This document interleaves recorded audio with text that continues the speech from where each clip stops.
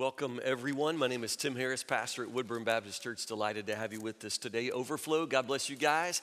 Franklin Campus, Prairie, Oklahoma, we love all of you. Open your Bibles to John chapter 9, and let's look to the word of the Lord together. I have a special guest in worship this morning. My in-laws, Tom and Sue Wilson, are with us, Casey's parents. They gave me the best gift ever, their daughter, and then as a way of paying them back, they come to visit. We let them sleep in Wade's room. Man, I ain't going in there. I haven't been in that room since he was in 5th grade. We avoid that man cave. John chapter 9. Have you ever had questions that you just wish you could ask God? Questions. Some of us have very serious questions. Things you just think, wow, if I ever get the chance, if I ever get to stand before the Lord, there are just things I want to know, questions I want to ask. And I'm that way. There are deep questions in my heart that one day I hope to ask the Lord face to face. I'd like to know why we never had more children. We have our son Wade. We love him more than anything. We had 7 miscarriages after him. I would like to know why. One day maybe I'll ask the Lord why. Maybe you'd like to know why you've suffered, why you must be alone, why the Lord has you single, why you lost your husband, why it's so tough in school. The amazing thing about John chapter 9 is that the disciples have that moment. They are with Jesus face to face, and they get this moment to ask one of these burning questions, one of these big questions. And the amazing thing is Jesus doesn't really answer the question at all, but what he does next is amazing. So let's look together, John chapter 9. We're still in the series H2O. We're looking at the Gospel of John and digging into the theme of water. Everywhere you drill down in the Gospel of John, you're going to hit water. And the amazing thing about John chapter 9 is that the water we find is out of Jesus' own body. We're going to find Jesus spits in this passage, and that is so very much like the 4th gospel, always emphasizing water, but also emphasizing Jesus' physical body fluids, his spit, his tears, and later the body fluids at the cross. John is captivated with this idea of Jesus as the living water, and so we find water in John chapter 9 from his own mouth.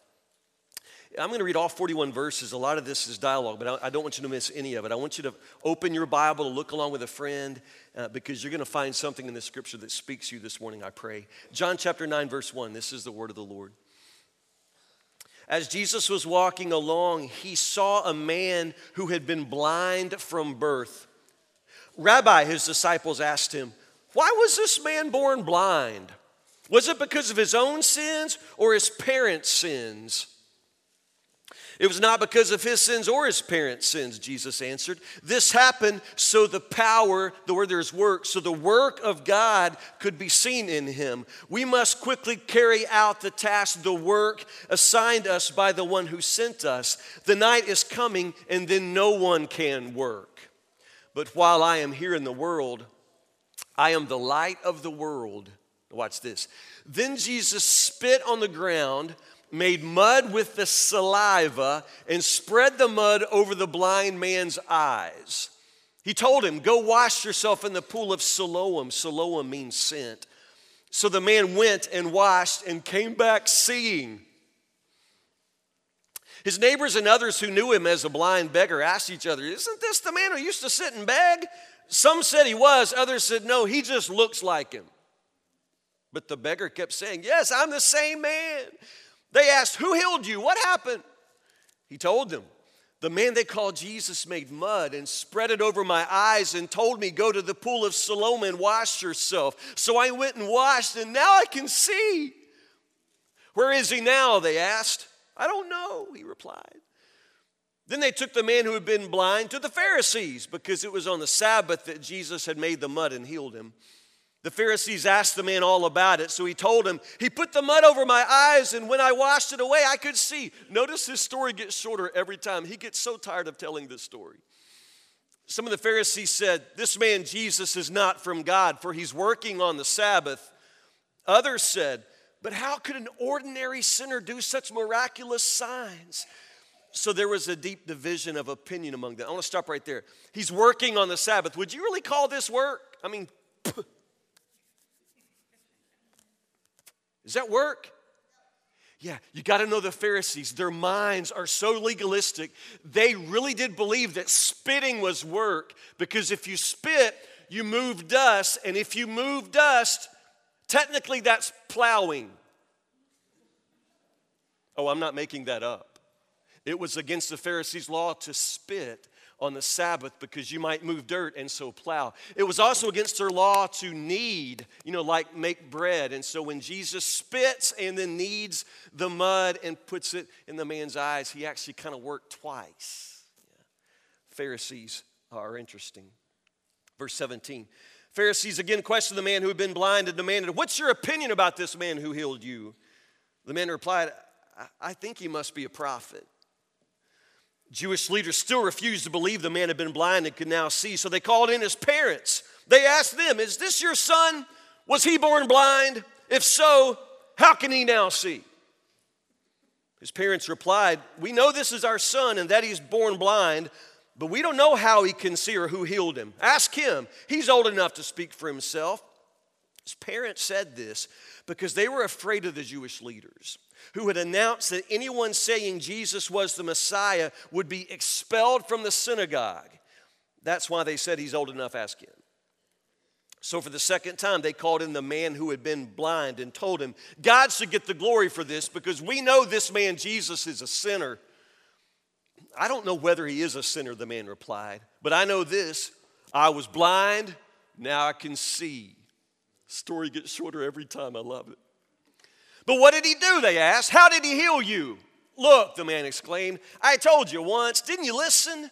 Why do you want to hear it again? Do you want to become his disciples too?" Then they cursed him. Good religious fellows. They cursed him and said, "You are his disciple, but we're disciples of Moses. We know God spoke to Moses, but we don't even know where this man comes from." "Well, that's very strange," the man replied. "He healed my eyes, and yet you don't know where he comes from. We know that God doesn't listen to sinners, but he's ready to hear those who worship him and do his will. Ever since the world began, no one has been able to open the eyes of someone born blind. If this man were not from God, he couldn't have done it." "You were born a total sinner," they answered. "Are you trying to teach us?" They threw him out of the synagogue. When Jesus heard what had happened, he found the man and asked, "Do you believe in the Son of Man?" The man answered, "Who is he, sir? I want to believe in him." "You have seen him," Jesus said, "and he's speaking to you." "Yes, Lord, I believe," the man said, and he worshiped Jesus. Then Jesus told him, I entered this world to render judgment, to give sight to the blind, and to show those who think they can see that they are blind." Some Pharisees who were standing nearby heard him and asked, "Are you saying we're blind?" "If you were blind, you wouldn't be guilty," Jesus replied, "but you remain guilty because you claim you can see." Take your seats.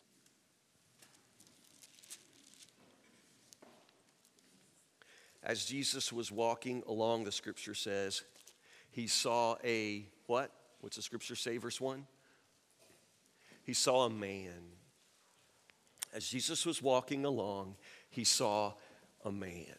Notice that this is a chapter that's going to talk about Jesus opening the eyes of a blind man. And the first thing the scripture says is what Jesus saw. He saw a man.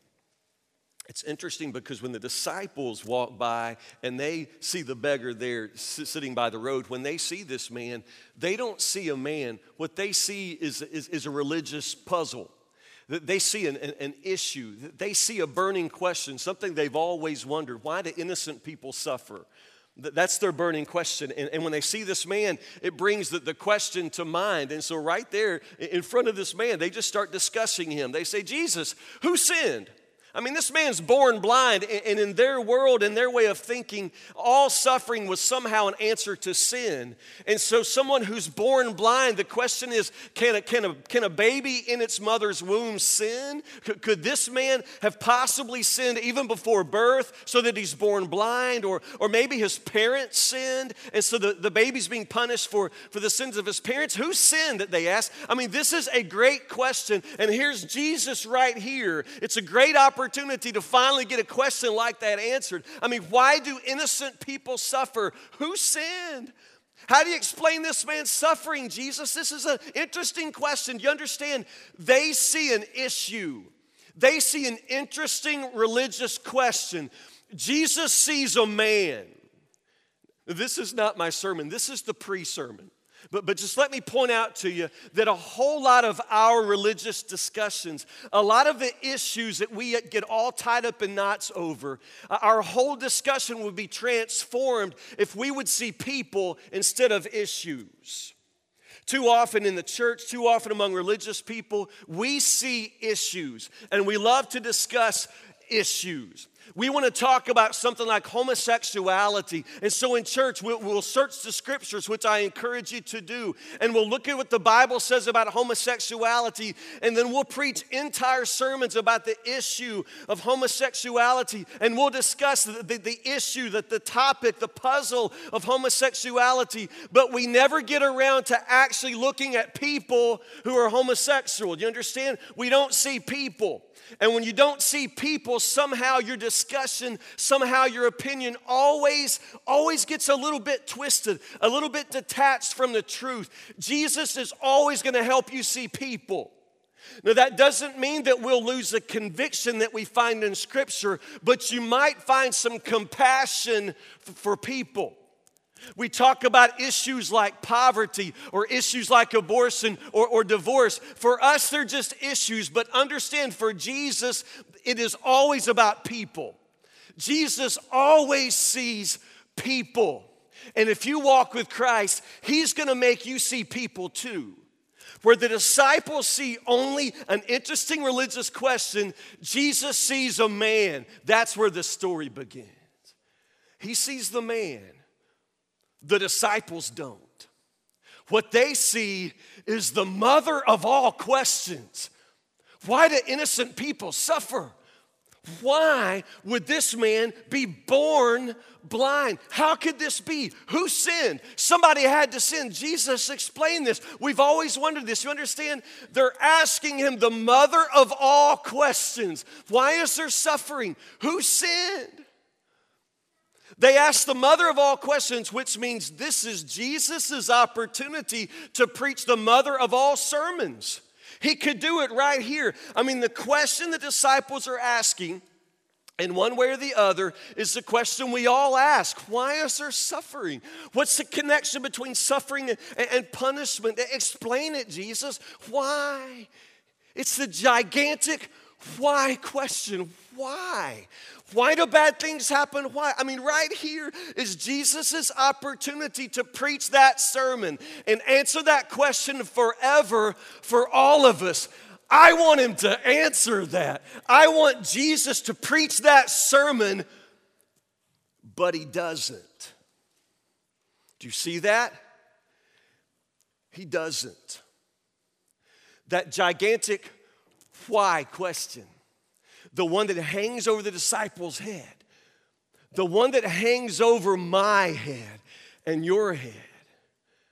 That's the sermon everybody wants to hear Jesus preach, but he's not going to preach it. He does not answer the question of why. He really doesn't. As a matter of fact, Jesus basically changes the question. And so when in your life you are dealing with these gigantic why questions, why must I be sick? Why did my son have to die? Why did my family abandon me? Why don't I have any friends? Why does Jesus leave me single when I want so desperately to be loved? These gigantic why questions, you understand? People have been asking that question, why, for so long, for centuries and centuries. Everybody's asked that question, and so far, no real answer has been forthcoming. And in this moment, Jesus doesn't really answer the why question either. Instead, he sort of changes the question. I would encourage you, when you become paralyzed by the big why question, let Jesus change the question for you. Notice what Jesus says. Dig in with me. It was not because of his sins or his parents' sins, Jesus answered. See right there, he just blew their minds. He just blew their minds. And then he goes on. This happened so the work of God could be seen in him. We must quickly carry out the work assigned us by the one who sent us. The night is coming when no one can work. You see, Jesus changes the entire subject. We're not simply talking about why suffering. Instead, we're talking about what is God doing? What is God going to do? You see, the question for you, you're not going to get answers in just continuing to beg why. I don't know. I don't know. My hunch is if Jesus answered that question, it still wouldn't help you. Because Jesus redirects to what's most important. It's not what's happening to me. The question is, what is God doing in me? It's not why suffering. The question is, what is God going to do with my suffering? Where is God at work in the midst of my suffering? Where is God at work in the midst of this man's life? And what work is God calling me to do? Do you understand? Your suffering is in some ways beside the point. What matters is what God is trying to do in your life. What work God is doing in the midst of your pain, and therefore what kind of work you need to do as well. God is still at work. That why question will hang you up. I guess the question to ask is God, what are you going to do next? God, what are you going to do next in me, through me, for me? What are you going to do, God? What is your work? Where are you at work? And what work do you have for me? You ever heard the name Fanny Crosby? Fanny Crosby is indeed one of the most famous women in the 19th century. She was born in 1820, and by the end of her life, she was known all over the world. All over the world. Truly one of the most famous Christian women who has ever lived. The thing is, Fanny Crosby, when she was 6 weeks old, got a cold and a horrible infection set up in her eyes. The doctor in those days applied a mustard poultice. I really don't know what that is, but they say that his treatment damaged her optic nerves permanently, and she was blind. From 6 weeks old, which means Fanny Crosby was blind her whole life. She had no memory of ever seeing anything. She lived her whole life in total blindness. But Fanny Crosby was an amazing woman of faith, even from childhood. Fanny Crosby had a gift of writing and a gift of poetry. And when she was 8 years old, this is her first poem. Are you ready? Fanny Crosby's first poem. This is written by a blind girl at the age of 8. Oh, what a happy child I am, although I cannot see. I am resolved that in this world contented I will be. How many blessings I enjoy that other people don't. To weep and sigh because I'm blind, I cannot and I won't. She's 8 years old. That girl's on fire. Do you understand, in her lifetime, she wrote something like 8,000 hymns. 8,000 hymns. For people who love hymns, a lot of the favorite hymns are written by Fanny Crosby. I encourage you to go back and look at Fanny Crosby hymns and look at all the references she makes to seeing, because this woman can't see. Do you understand? This is a woman who wrote Blessed Assurance, Jesus is mine. And she writes that line, perfect submission, perfect delight, visions of rapture now burst on my sight. She couldn't see, do you understand? She couldn't see physically. But she could see things that other people couldn't see, and that's what she understood. You understand? It's not so much, why is she blind? Why would God let a 6-week-old baby go blind? That's horrible. That's so unfair. And I agree, it is unfair. I don't understand it. I don't know why. All I can say is, in the midst of her blindness, God did his work in her life. In the physical darkness in which she dwelt every day of her life, God shaped such an incredible kingdom heart in this woman. Do you understand? I don't know why she was blind. I have no idea why you have to suffer the way you suffer. I have no idea why things are turning out the way they've turned out in your life. But I'm telling you, if you continue to stay at the point of asking that why question, I don't know if you'll ever move forward. Jesus sets aside the why question for the most important question of what is God doing? What kind of work is he going to do in this man's life? Because that's the question. That's the question. What's God going to do now? How is he at work? And what work does he have for me? The man never says a word to this point. Do you notice that? He doesn't speak to Jesus. He doesn't ask to be healed. He doesn't show any kind of faith.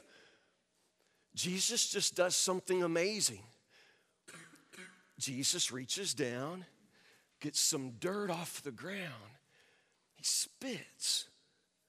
He makes mud, smears it in the man's eyes, and sends him off to wash his face.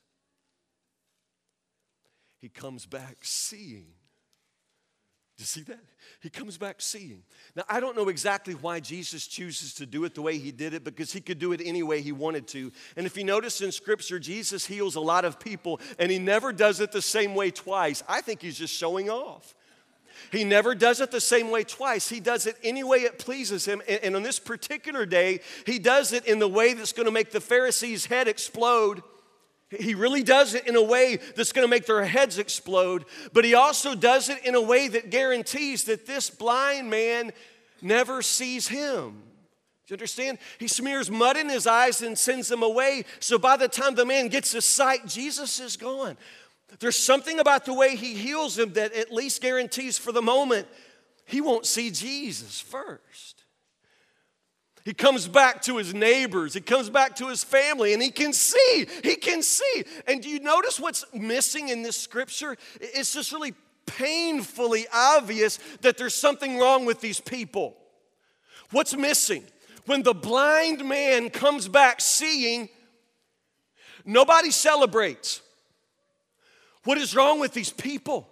He comes back seeing, and people say, well, who did that? Is that really him? I don't even think it's him. I think it just looks like him. What's wrong with these people? Same thing that's wrong with most everybody you know. Do you understand? It's not just that Jesus helps us to see people, really see people. It's Jesus who helps us celebrate. And for some reason, a whole lot of us just don't naturally celebrate anything. We don't give praise and glory to God. We just don't get real happy. And this is what just pains me in this scripture. This man has just experienced the most amazing miracle from Jesus' own hand. This man has experienced the gift of his life, and nobody gets happy for him. Not even his own mama. Nobody's happy for him. It's just amazing that nobody celebrates. Nobody celebrates. I mean, do y'all know people like that? Who was the guy that invented the steam engine? Was that Robert Fulton? Am I remembering that correctly?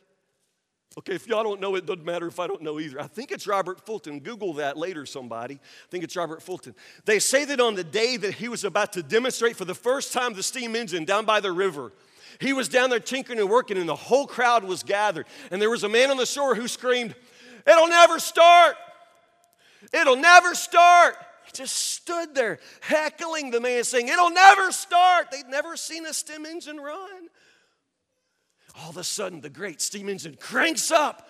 The boat starts moving down the river, and the man on the shore shouts, "It'll never stop! It'll never stop!" Man, do y'all know people like that? Because I do. My goodness. Not an ounce of doxology in their heart. No ability to be happy for what God is doing. I don't understand it, but there's something very profoundly wrong with a heart that can't get excited about what God is doing. Something dead in your heart if you can't be thrilled by what God is doing. I see this all the time. It's one of the ways that the devil will attack us when we're trying to do God's work. He'll always put somebody in our face who will just be there to throw a wet blanket on it. Just won't celebrate what God is doing. But my goodness, I told a pastor friend that we baptized 20 people in the creek this summer, 20 people in the creek, and he said, "Ain't that creek awful muddy? Ain't there snakes in that creek?" "Well, I wouldn't go in that creek for nothing." I'm thinking, I would love to push you in the creek. What is wrong with you? What is wrong? You missed the part. We baptized 20 people. Ain't it muddy down there and snakes? Man, what is wrong with people? What's wrong with people? You can say, praise the Lord. You won't believe who walked the aisle on Sunday. This man, he's been drunk for years and now he's sober. And then what do I say? Well, I'd like to see how long that'll last. You know, he's done that before. He's walked that aisle before. It'll never last. What's wrong with you? What's wrong with you? Some of you heard me tell about the lady in Franklin who said, you're the pastor of Woodburn Baptist? I said, I'm one of the pastors at Woodburn. Eric Walker's at the Franklin campus. She said, well, I've been trying to figure that place out. Is that supposed to be a black church or a white church? I said, well, ma'am, if you can't tell, we're doing something right. Well, I just made her mad. What's wrong with a person like that? What's wrong? How did the guy say that Perry, Oklahoma thing? How much is the church sinking into that? How much money is the church sinking into that? This is not costing us a dime. We're not spending any money on Perry, Oklahoma. It's the most amazing thing. Not costing us anything. Well, I don't believe that. It's not costing us anything. You know the next thing he said? Well, I've always said you get what you pay for.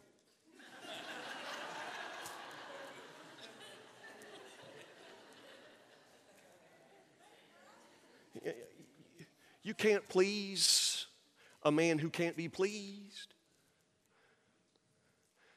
Man, this is a guy everybody knew. Everybody knew him all their lives. He'd been blind all their lives too. They knew this man. They knew his family. They knew everything about him. The most famous man, most famous blind man in the city. Years ago in Bowling Green, if you're old enough to remember, there was an old man who was blind who worked at the snack counter in the old Bowling Green courthouse. You remember him? His name was Gib Cassidy.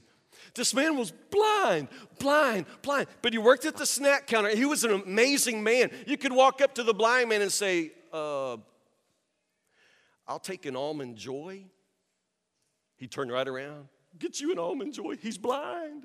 It was amazing. I'd get a Butterfinger again just to see him go for it. You understand? He knew everything about that snack counter. He would turn around and make change. He would make change blind. Everybody knew him. Everybody knew him as a blind man. What if Gib Cassidy showed up one day seeing? Did you understand? It's that sort of thing. Everybody knew this man was blind. Everybody had seen him every day of their lives begging, and he shows up seeing, and nobody has 1 ounce of celebration for that. Not 1 ounce. And the Pharisees in particular, they're actually offended. They're offended by it. Well, who did this? And why did he do it on the Sabbath? Tell us one more time exactly how he did this. They're not wanting to give glory to God. You understand that? They're not wanting to give glory to anybody. All they want to do is try to figure out how to shut this down. No celebration. Of course, in the end, they lose. This blind man turns out to be very articulate, very witty. He happens to have God on his side. He conquers them with the verbal battle. All I know is once I was blind, but now I can see. Who's going to argue with that? I was blind, now I see. What do they say? You're a sinner from birth. You've been a sinner from the beginning. They judge him. You're a sinner. And they throw him out of the synagogue. Do you understand? That's just not just a temporary thing. What they're saying is for the rest of your life, you will not worship in the synagogue again. You will never worship publicly again. You'll never be one of us. For the rest of your life, they throw him out. And then an amazing thing happens. Jesus finds him. You see that? Jesus finds him. I don't know exactly why Jesus chooses to heal him the way that he chooses to heal him, because it just guarantees of all things that he'll never see Jesus. He's going to have mud in his eyes. He's going to be 4 blocks up the street by the time he washes and he can see, and then by that time Jesus is gone. You see, this man has experienced this amazing miracle, but he never saw the one who touched him. After all of this ordeal with the Pharisees and his own family, after all of this ordeal with his neighbors, he's cast out alone. Jesus finds him. Why would Jesus come back to him now? Why does Jesus come and find him now?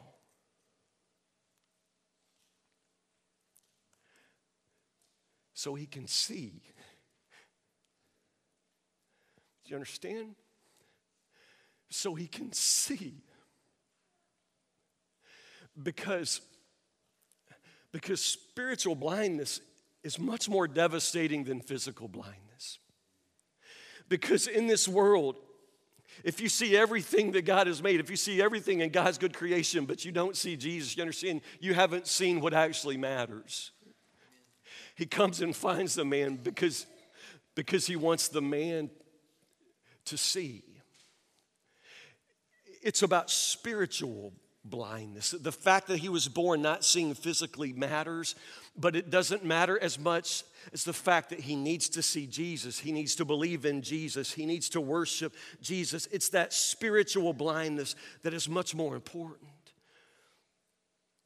Often we get very concerned for our prayers for physical healing, especially when we're the one that's sick. We want God to heal us, and we want miracles, and we pray for miracles, and sometimes we get miracles. It's amazing how God can heal. It's so frustrating sometimes how God doesn't seem to heal in the way that we expect, in the way that we want. But stop and think about it. The real truth is, you're dying. You're dying. Do you understand? You're dying. We're all going to die. So how many times is Jesus going to have to heal you? Do you understand? You're going to die of something someday. You're going to die. We're all dying. I'll never forget a conversation with a dying woman whose name was Brooke Hall. A lot of you remember Brooke. She was a college student in our church who died of cancer. In one of my late visits with Brooke, we were talking, and you just got to know Jesus and you got to know Brooke. And I was talking to Brooke about her healing. And she said, you know, Brother Tim, I don't even think I want God to heal me now. That was really interesting. I don't even think I want God to heal me now. I said, Brooke, what do you mean? What are you saying? She said, cancer's awful. This has been awful. And if I get better now, that means one day I'm going to die anyway of something worse. Isn't that funny? If he heals me now, it just means I'm going to have to die of something worse. Brooke got it. You understand? I mean, death is inevitable.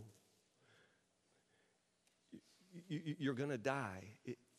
The physical healing is important, but not as important as your spiritual healing. The fact that Jesus touches the man and gives him new eyes, that matters, but not as much as when Jesus comes and finds the man and lets the man see him. You understand? He needs to see Jesus. He needs to have his spirit enlightened. He needs to have the blinders lifted from his heart. Physical blindness must be bad, but you understand, spiritual blindness is devastating. It's devastating. I can't explain why everybody who prays for physical healing doesn't get healed. I can't explain that, but I'll tell you one thing. Everyone who prays for spiritual healing gets healed. Everyone who prays for spiritual eyes, you understand, they will learn to see, because this is the most important thing. This is what Jesus has come to do and be when he says, I am the light of the world. It's not just so every blind eye can see, do you understand? It is so that every blind heart will see. He is spiritual light, and you and I live in spiritual darkness, and that darkness is devastating.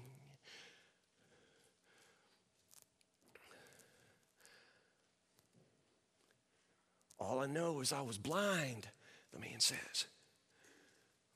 Now I see. Jesus comes to him. Says, do you believe in the Son of Man? Man says, I want to. I would. Who is he? Jesus says, it's the one you're looking at. I am he. And that's when the blind man sees. Do you understand? That's when the blind man sees. That's when he worships. His eyes have been opened. My friend, some of you in the sound of my voice, you're blind. You're blind. You're not blind, Fanny Crosby blind. You're not blind man in the Bible blind. You're blind in a much more devastating way. You don't see the Lord at work in your life. You don't see the Lord at work in your suffering, in your pain, in the suffering of the world. You don't see Christ. You don't hear his voice. You don't recognize his voice. You're blind. It is a spiritual darkness that you live in. But you understand this darkness is devastating. It's devastating enough in this life, but there is a life to come in which you will be in outer darkness for eternity. Do you understand the spiritual darkness, the spiritual blindness is much more serious. That's why healing the man's eyes isn't enough. He comes back, finds him, opens the eyes of his heart. You need to have the eyes of your heart opened. I struggle sometimes because it's like God doesn't answer all of my prayers. I don't always get what I ask for. But I promise you, this is one prayer that always gets answered. You pray that he will open the eyes of your heart. You pray that you can see him, that you can hear him, that you can know him. You pray that his light shines in your darkness. That prayer gets answered every time if you believe. Pray with me.